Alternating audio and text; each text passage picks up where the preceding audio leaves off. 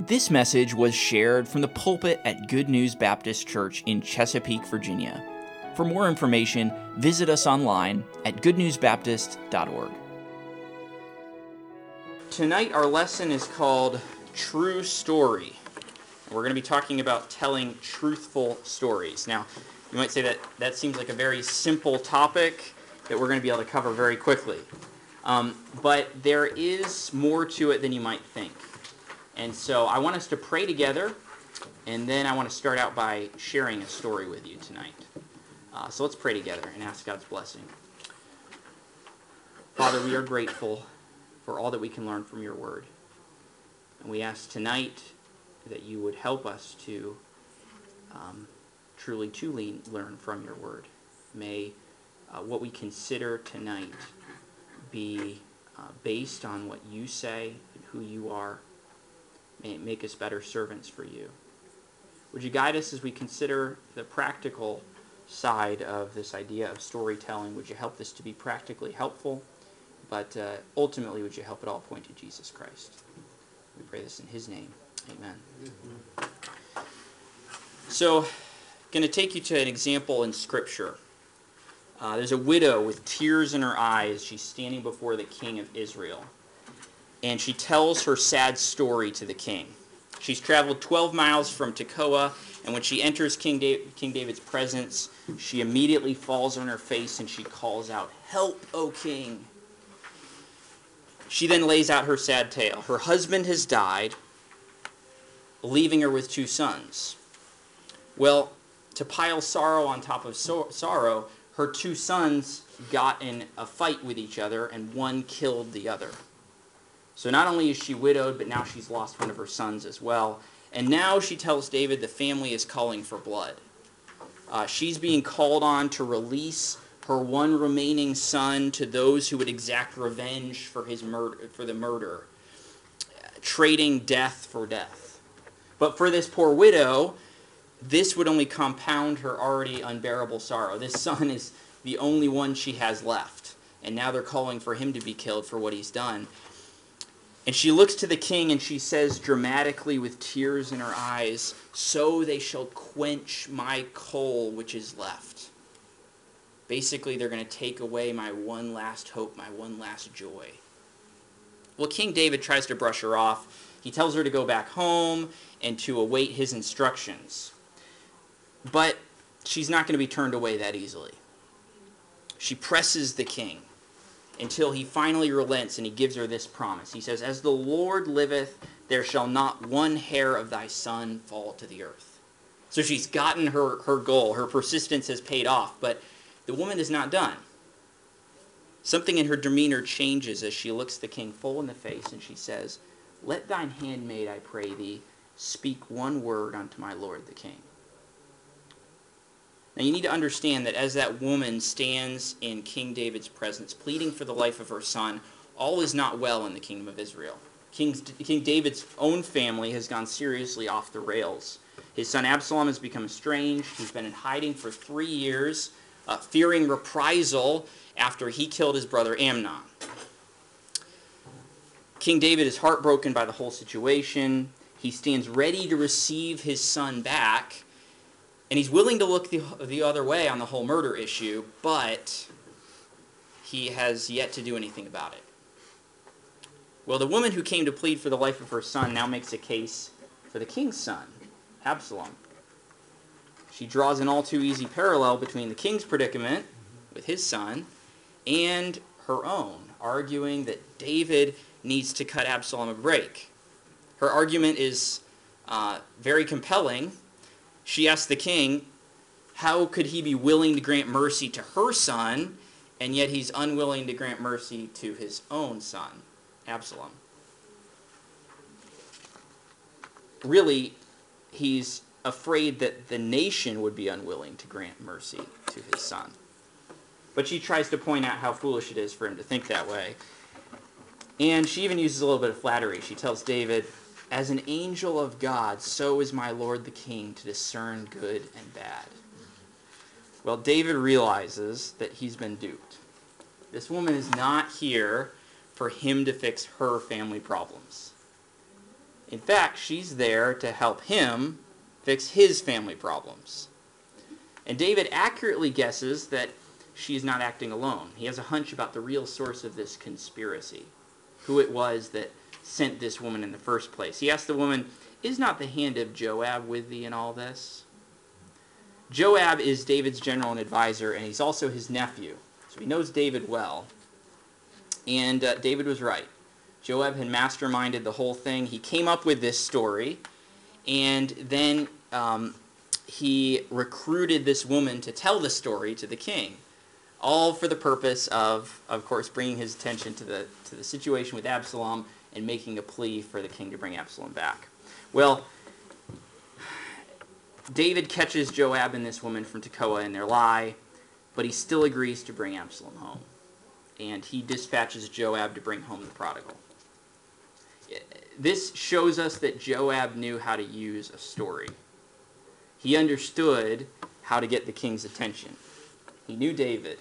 He knew what was going to grab his attention. And perhaps we could learn a thing or two from him. But Joab did something that no child of God ever ought to do in order to tell a compelling story. He lied. Joab crafted a false narrative and then he passed it off for truth, enlisting the help of a skilled accomplice to make it more believable. And it was effective, but it was still wrong. And the first thing that I want to drill home tonight, and I intentionally put this before any other practical instruction in storytelling, is this: in all of your stories, tell the truth. It's sad, but it's true that many people automatically associate stories and storytelling with falsehood. We joke about exaggerating stories, telling colorful stories, twisting things just a little bit in our stories. There's the whole joke about fish stories. You know, it was this big.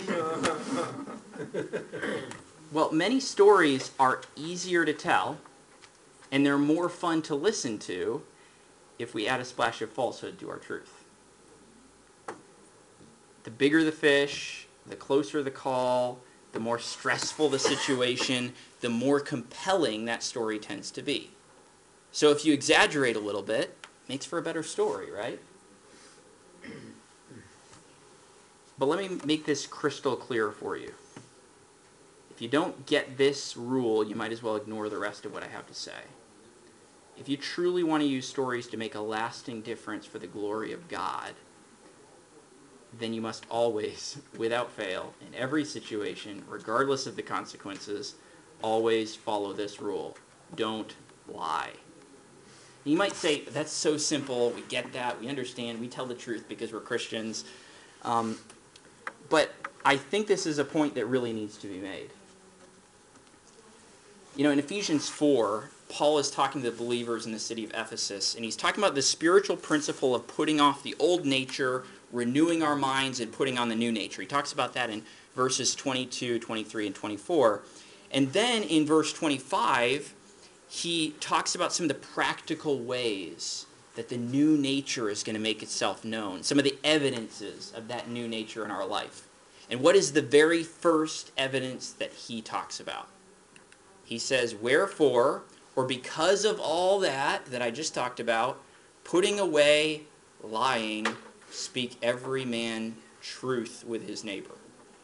So are you a Christian? Do you have new life? What is the outward proof of that? Well, there are many of them, but what is Exhibit A? Christians tell the truth. Now you might think, okay, I get the idea, we don't have to belabor this so much, but I really want this to ring in your ears tonight. In storytelling, always tell the truth. Now, it really is something that storytellers wrestle with. Because like I said, stories are often easier to tell and more compelling if they're not quite 100% true. Because reality doesn't always shape itself into the best stories. But if we can just tweak it a little bit, we can really make it sing. And so storytellers are tempted to do that a little bit. In fact, many storytellers would say that's okay. I'm reading a book right now about storytelling by a secular author. And in one chapter that I read earlier this week, he was talking about some of the ways in which it's okay to lie in your storytelling. That's the way he said it. And his justification was, well, it's fine because it makes for a better story. It's okay if you play with the truth a little bit because it'll make it more interesting for people to listen to. It'll really just help the story to flow a little bit better. And so he said it's okay. It's okay if you lie in some little ways in your storytelling. Now, I've learned some things from that book, but I'm here to tell you that we as Christians need to act at a different standard than secular storytellers. Because our goal and our purpose is different. Secular storytellers are trying to entertain. We ought to be trying to point people to the Lord. And how can we use lies or stretch the truth and do that? But I'll tell you that, and I've experienced this, that you will be tempted to gloss over things just in little ways, to kind of tweak a story to make it more tellable. Don't do it. So why is it that we struggle there? Why is it that this is something that storytellers are motivated to do, to play fast and loose with the truth? Well, there's a story in Scripture in 2 Samuel 1. David there is just learning the details about a disastrous battle. So Saul and the army of Israel have just fought the Philistines, and they were just decimated in a place called Mount Gilboa. Saul is dead. Jonathan is dead. And the soldiers of the Israeli army were either killed or fled the battlefield. So it's quite a blow to David to hear this news. But there's one man who sees the tragedy as an opportunity. He rushes to David. He falls on his face before him. He's ready to relay a stunning tale from the recent battle. Now, this man is an Amalekite. The Amalekites were not friends of Israel. In fact, it's funny to read this because in verse 1 of 2 Samuel 1, it just tells us that David has just returned from slaughtering the Amalekites. And now here's this Amalekite coming before him with this story. So they were not friends of the Israelites. But this particular Amalekite has a bit of news that he thinks that David is really going to enjoy. So David asks him what news he has to share, and he tells David that Saul and Jonathan are dead. David asks him for confirmation, and here's what the man tells him. As I happened by chance upon Mount Gilboa, behold, Saul leaned upon his spear, and lo, the chariots and horsemen followed hard after him. And when he looked behind him, he saw me and called unto me. And I answered, Here am I. And he said unto me, Who art thou? And I answered him, I am an Amalekite. He said unto me again, Stand, I pray thee, upon me, and slay me. For anguish is come upon me, because my life is yet whole in me. So I stood upon him and slew him, because I was sure that he could not live after that he was fallen. And I took the crown that was upon his head, and the bracelet that was on his arm, and have brought them hither unto my Lord. Won't David be happy to hear that his longtime enemy, the one who's been chasing him around, trying to kill him, is finally dead? And here is this man not only telling him that he helped kill him, but here's his crown. Well, David did not respond the way the man was expecting. Instead of jubilation, he responds with sorrow and anger. And he orders that the man be killed right then and there for laying a finger on God's anointed king. His order is carried out. The man is put to death. But you know the crazy thing about the whole story? Best we can tell, the guy made it up. If you go back to 1 Samuel chapter 31, the previous chapter, it tells us how Saul died. He was wounded in the battle, and he fell on his own sword to end his life, to keep the enemy from doing it for him. That doesn't match up with the Amalekite story. So why would he make up this part about his own involvement? He thought it would serve his purposes. He was motivated by the same thing always motivates people to exaggerate or stretch the truth when they tell stories, and that is self-promotion. Fish stories do not glorify God or point souls to him. The fuel for that sort of story is pride. It's a desire for people to look at us and think that we are amazing, interesting, or funny. And as Christians, we must take to heart the fact that it is better to be a boring storyteller than to be a lying storyteller. We need to guard the truth. So, I know I belabored that point, and intentionally so, but we can move on now. All right. There is a simple test that might help you. If you're telling the story and there was someone else who was there when the story happened, would they say, "That's not how it happened"? If so, then maybe you ought to revisit how you're telling the story and see if there's something wrong. So always tell the truth. But like I said at the beginning, telling truthful stories is a bit more involved than that. It's not good enough to just avoid intentionally lying. That's not enough. Telling truthful stories also involves doing your research. Storytellers who are committed to the truth will do their homework. Now, I don't mean the homework for this class, okay? They'll verify the facts of the stories they tell to the best of their ability. You know, every story that I've ever told in a public way, I've had to research for. And that even includes stories that happened to me. Let me give you an example. There's a story I've told a couple times that I'll probably share the whole thing later on in the course, but it's about my son Aaron. He was 2, and there was a lesson that God drove home to my heart when he responded a certain way in a situation. Well, when I prepared to tell that story on my podcast, I did a couple of things. First, I looked back at a note on my phone. I knew that on my phone I'd taken a few notes after that happened just to remind me of what had happened. But then I also talked to my wife about what happened that night to make sure I was remembering things right. Because memory is a funny thing. Sometimes it works great. But often as time goes on, it fades, and we understand that, but it also warps. So sometimes we will remember things in a way that is not how they actually happened. And often the more that we tell a story, especially one from our own lives, the less accurate it becomes with time. So we need to do our best to fight against that tendency. And one of the best ways we can do that is by doing what we can to research, even our own stories, if we have the opportunity. So if was somebody else there, let me talk to them. And let's talk back and forth, because they might remember it differently from how I do. And sometimes you can go back and forth and really settle on the actual facts. But the idea of researching stories certainly applies in other areas as well. Like when we share stories from the Bible, or we tell stories from history, whenever possible, we ought to go straight to the source. Because sadly, you can't believe everything you hear. Just because you heard a story doesn't mean it actually happened. And even if it did happen, the details might not all be accurate.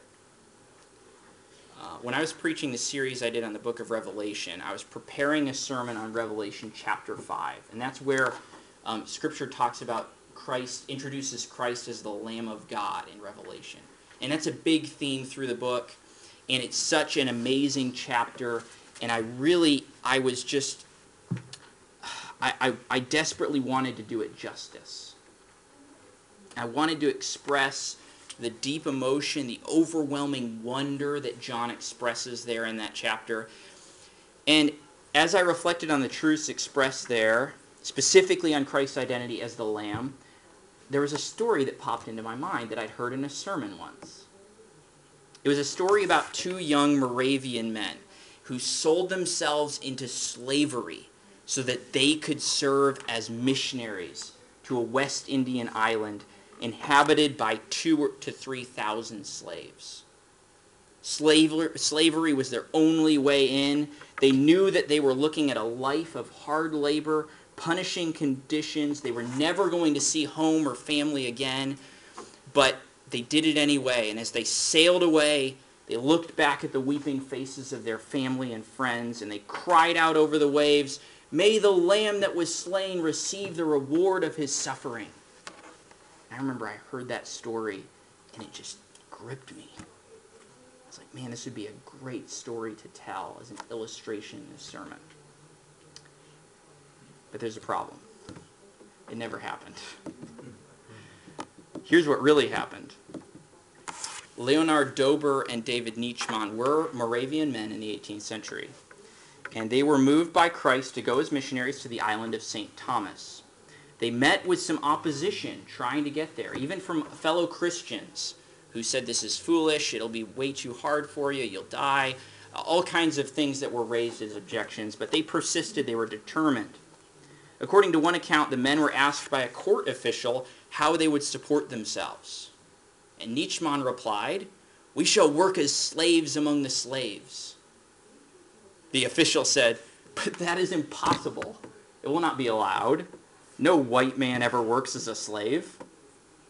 And so Nietzschmann told him, "Very well, I'm a carpenter, and I'll apply my trade."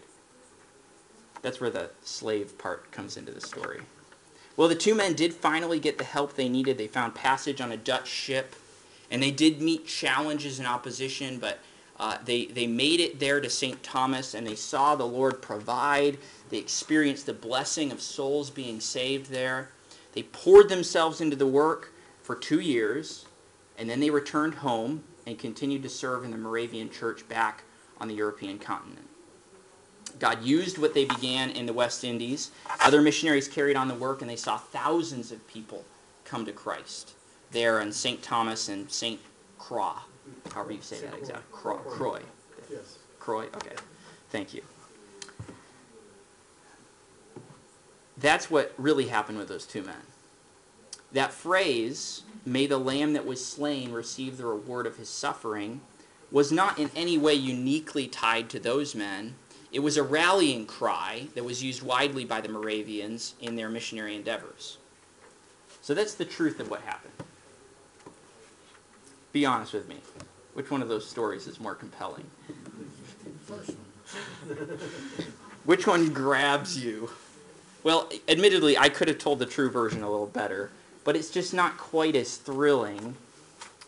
And I was sorely tempted when I preached that message to just say, "The story is told," and then tell the non-true version. But as compelling as I knew that would be, I also knew it would be wrong. The truth about what happened is still an amazing story, and I did use it in the message that night. But that episode reminded me of the importance of doing my research. I need to be vigilant to guard the truth. I don't think that preacher meant anything wrong. I don't think that he knew he was telling a story that wasn't true. And I'm not trying to cast blame on him at all. In fact, it's an amazing sermon, and it's challenged me. But we've got to be careful. Even if we think that we can trust it, do your research. Go back to the source. So as a storyteller, verify the facts. If it's a story from history, you can Google it, or use the old-fashioned method and look in a book. I would encourage you, if you Google it, make sure you have at least 2 sources, if not 3. That's right. Especially if one of them is Wikipedia. All right, because you can certainly find plenty of compelling lies online. If it's a Bible story, read the account carefully. Consult biblical cross-references. If it's a story from your own life, ask other people who were there. Now, if you do your best and there's still some details you're just not sure about, that's okay. Just be honest about it. I don't remember exactly how this happened. This part, I think this is what happened, That's okay. But we do need to do our research. We need to guard the truth. And I believe that's part of our responsibility as those who are communicating on God's behalf. And specifically, we'll be tempted in certain ways as storytellers to leave that behind us. Don't do it. Now, all that said, I want to be clear what I'm not saying. I want to talk about editing. While you always should tell nothing but the truth in your stories, there is a sense in which you do not need to tell the whole truth. Now, let me explain what I mean by that. I referenced the story about the Amalekite and Saul a little bit ago, and I left out a lot of details. So I didn't mention the time frame, the fact that David, it had been 3 days since David had returned from fighting the Amalekites. I didn't mention that. I didn't mention all the details of Saul's death. I didn't tell you that Saul had been wounded by arrows. I didn't mention that Saul asked his armor bearer to kill him, and the armor bearer refused, and then only then did Saul kill himself. I didn't mention that along with Saul and Jonathan, 2 more of Saul's sons, Abinadab and Malchishua, had also been killed in the battle. I didn't mention that the Philistines had found Saul's body, cut off his head, and sent it around to show off the fact that they had killed Israel's king, or that they had put the body of Saul and his sons on the wall in Bethshan as a testament to their victory. Nor did I mention that the inhabitants of Jabesh-Gilead had snuck in, taken the bodies down, and given them a proper burial. I also didn't give you every word of the conversation between David and the Amalekite. Now, why didn't I tell you all of that in the telling of the story? Well, my chosen term is editing. See, all those details are recorded in Scripture, and for good reason, but they did not serve this specific telling of the story and the point that I was trying to drive home. I was not trying to deceive you or give you a false picture of the story. I was simply eliminating details that would draw your attention away from where I wanted to point it. Now, we'll talk more about the specifics of editing in the next few lessons, but I wanted to mention it now because I didn't want you to get the wrong idea. Don't imagine that telling truthful stories means telling every single detail. No one likes a story that tells every single detail. I do that a lot. It's very tedious and it's unhelpful. And you know, it's interesting to me as I was thinking about this that Scripture, the stories in Scripture are full of examples of inspired editing. Think about how often the story of Scripture just skips over large portions of time. If you've been reading the church Bible reading plan, you just finished reading Genesis. So think about, for example, the life of Jacob. So he goes to work for Laban. The agreement is made he's going to work 7 years in order to make Rachel his wife. And then, bam, 7 years are done, he's marrying her. Well, and it's actually Leah, yeah. And then later on, it talks about all of his kids being born. And it's like, bam, this son is born. Bam, this son is born. Bam, this son is born. Well, we know it's not happening just one after another. There's at least 9 months between, if it's the same wife. But Scripture just skips over much of those details. Because the Holy Spirit knew, and the Holy Spirit decided, that is not necessary to the telling of the story. So if you say, I'm going to share this story, and this is an unhelpful detail, and so I'm not going to mention it, as long as you're not misleading people or trying to deceive people, that is not being untruthful, all right? I just wanted to make that clear because I think that we can sometimes kind of put the two together. Now, I feel like we can't completely cover the topic of truthful stories without asking a question, and that is, what about fiction? If we're supposed to only tell truthful stories, does that rule out fiction? Does that mean that fiction is not valid, not something that we as Christians ought to have any part in? Well, there are many Christians who are pretty strongly against fiction, but clearly not all Christians are. We all know the Chronicles of Narnia, right? It's a fiction series by C.S. Lewis about children who are thrust into a fantastical land called Narnia, and the series is intended to share spiritual truth. And there are people who adore Lewis and the Chronicles of Narnia, and there are other people who abhor them. So what should we think about Christian fictional endeavors like this? Well, I don't think I even need to reference a specific scriptural example to convince you that the Bible presents a wide array of fictional stories that are told to drive home spiritual truth. The parables, just to name one example. There must then be a place for fiction in our storytelling as Christians. In fact, I would argue that fiction, if properly done, can often drive home the truth more clearly and powerfully than an actual true story can. Think about The Pilgrim's Progress by John Bunyan. This book is still in print after nearly 350 years, and there's a good reason for that. It has served as a powerful challenge and help to Christians over the centuries. And in that book, if you've never read it, I would really encourage you to do it. Some people are scared away by the Old English. I don't think you need to be. Once you get into it, I think it's digestible. But in that book, Bunyan personifies the challenges and the types of people that we encounter in our Christian life. So he turns them into characters. He also turns trials and temptations and rest and refreshment in our Christian lives into places. So he gives us these physical pictures of spiritual truths. And I think that in a unique way, it gives us a clear sight to see those things for what they really are. Symbolic. Right. So you take those truths we can't quite put our hands on, and he makes it something that's material. He uses the symbolism, but he really brings it to life. He causes us to think about those things in perhaps some new ways, and think perhaps more clearly about some of those things because of how he brings the spiritual and, in a sense at least, makes it physical. Now, to have simply told the story of his own spiritual journey might have been helpful. And Bunyan does that, at least to some degree, in another book, Grace Abounding, to the chiefest of sinners.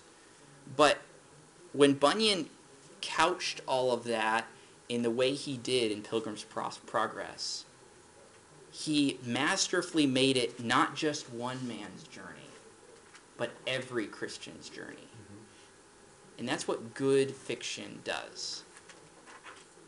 So I do think that there's a place for fiction with believers. Now, we need to be careful with that, just like we do with true-to-life stories. Of course, we ought not pass off fiction for reality, but also our fiction ought to be truthful, in the sense that it ought to be true to life. Characters need to be relatable, understandable. We need to be able to put ourselves in their shoes. Now, that doesn't mean that everything that happens in the Chronicles of Narnia or the Pilgrim's Progress could actually happen in real life. What it does mean is that we find ourselves sympathizing with Edmund, even though Turkish Delight isn't really all that good. We also find ourselves shouting out to Christian to go back when he leaves his precious role in the arbor on the Hill of Difficulty. Good fiction is relatable. It draws us in. It makes us invest in the story because the characters in good fiction are caricatures of reality. And we can often recognize ourselves or other people in fictional characters. So, fiction will obviously not be true in the sense that it's the retelling of actual events, but it should be truthful in that it is true to life. So, question. Yes, sir. So the story that you told at the beginning with the lady, that was not a fiction story.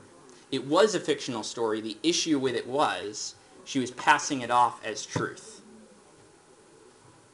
Okay. That's the problem. So if you look at the stories that Jesus tells, he was not trying to fool anyone into believing that this fictional story actually happened. So when Nathan addressed David with his story, was that pure fiction, or was it passing off as truth? Well, and honestly, this whole thing made me think about that story, okay. And I was hoping nobody would bring it up, but because I do think that Nathan intended at the beginning, and the story suggests that he intended David to think he was telling a true story. Now, he didn't intend to keep that deception going, but it still begs the question, was that or was that not justifiable? And It's splitting hairs, what I see. Nathan did say, "You're the one," right, as compared to David saying to the woman, "Did you do this?" Or "Did someone tell you to do this?" That becomes the difference between the stories, according to what I read. yeah. But the story itself, to me, they were very much identical. Yeah, so there's a lot that's the same between the two, and that was something how that, it's perceived though. yeah. Well, and I think that, to me, the biggest thing is it's a caution to me. I think that God, both effectively accomplish their goal. I do think that based on the rebuke that David gives with the whole thing with Joab, that Joab was not acting as he should have. Scripture seems to suggest that Nathan was acting in a good way. So where is the distinction between the two? And it's hard to say where that line is, and so my personal position on it would be, I'm going to push the line back. I'm not going to start a story trying to fool somebody into believing that it's true. I want to be clear from the way I'm telling it. And that doesn't always mean that you start out by saying, this is a fictional story. But there are ways that you can signal that very easily, or very clearly. And I would suggest, and I personally want to shy away from, in that sense, imitating what Nathan did. In some ways, what Nathan did was very commendable, and it was very effective. But the deception part of it is a hard thing to wrestle with. Well, it begins with chapter 12 with the Lord sent Nathan to David, so he was sent by God to share with him. Right. And it's specified that way as compared to the way the woman was sent. Right. Okay. Well, and he did point out that, as soon as David responded, Nathan immediately let him know that it was not true. Whereas in the other one, David had to question him before the lady admitted that someone had put her up to it. So she didn't really have the intent of, fessing up. This Yeah. wasn't really true. But I think that we can see, looking at the stories, that Nathan was acting as he should have, and Joab and this woman were not. But as far as the action point for us, to me, I'd say I want to take a little bit of a step away and say, yes, God bless what Nathan did. Yes, God might have fed him the whole script. I don't know.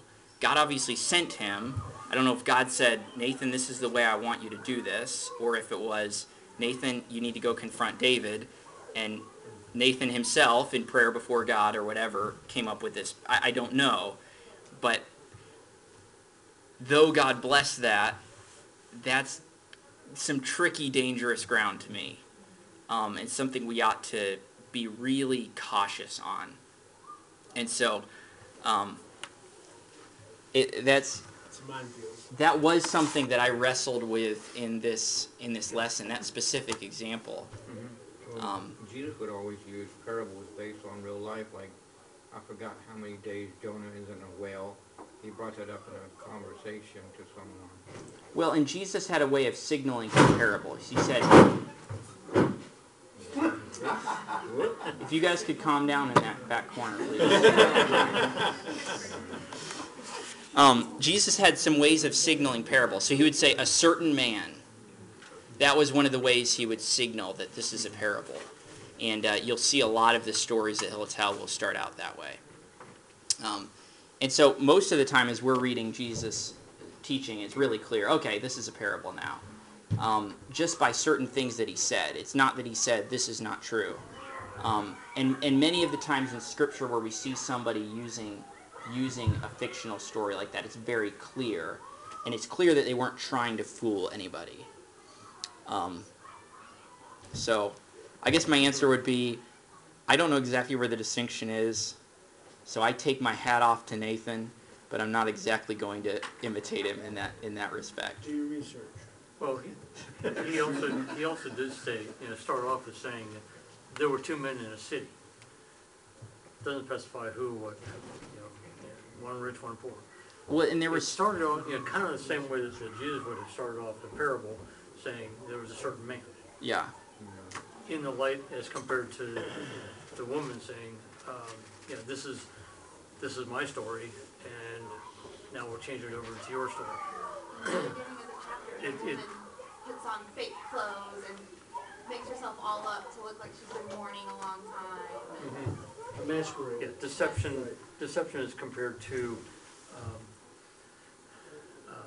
a story, if you will. Right. And one of the ways I would say that, going even along with what you're saying, is one of the ways that you kind of signal this is fiction rather than truth. When we're telling a true story, we tend to start with some specifics. We'll put you in a certain place, in a certain time, with a certain person, and we'll even talk about using some of that to bring the story to life. When it's a fictional story, a parable or whatever, it often starts vague. So sometimes you have a place setting, often you don't. Rarely do you have much description given to the characters. They're vague characters, and often those are the signals that, okay, this is a fictional story. It's a type. It's a picture of something to teach a truth. But May have been I- in those two particular stories, the motivation of the storytellers, because Nathan was going with his motivation is God is sending me to David to get him to turn his heart back to God, whereas with Joab and the woman, they're trying to get what they want versus turning David's heart back to God and getting his plan correct. yeah. Motivation. Story. Yeah. So that's very important. Obviously, sometimes we can even do wrong things with the right motivation, but that is important, and we do see that clearly in the story. So I don't throw any stones at Nathan, but it is a tricky line to walk, and say where exactly all the distinctions are. So I did give you a few tips very quickly. I really appreciate the question, and I want to try to give more time for questions. I'm going to run out of time again this week, but I give you a few tips on using historical stories. History is brimming with thrilling and relatable stories.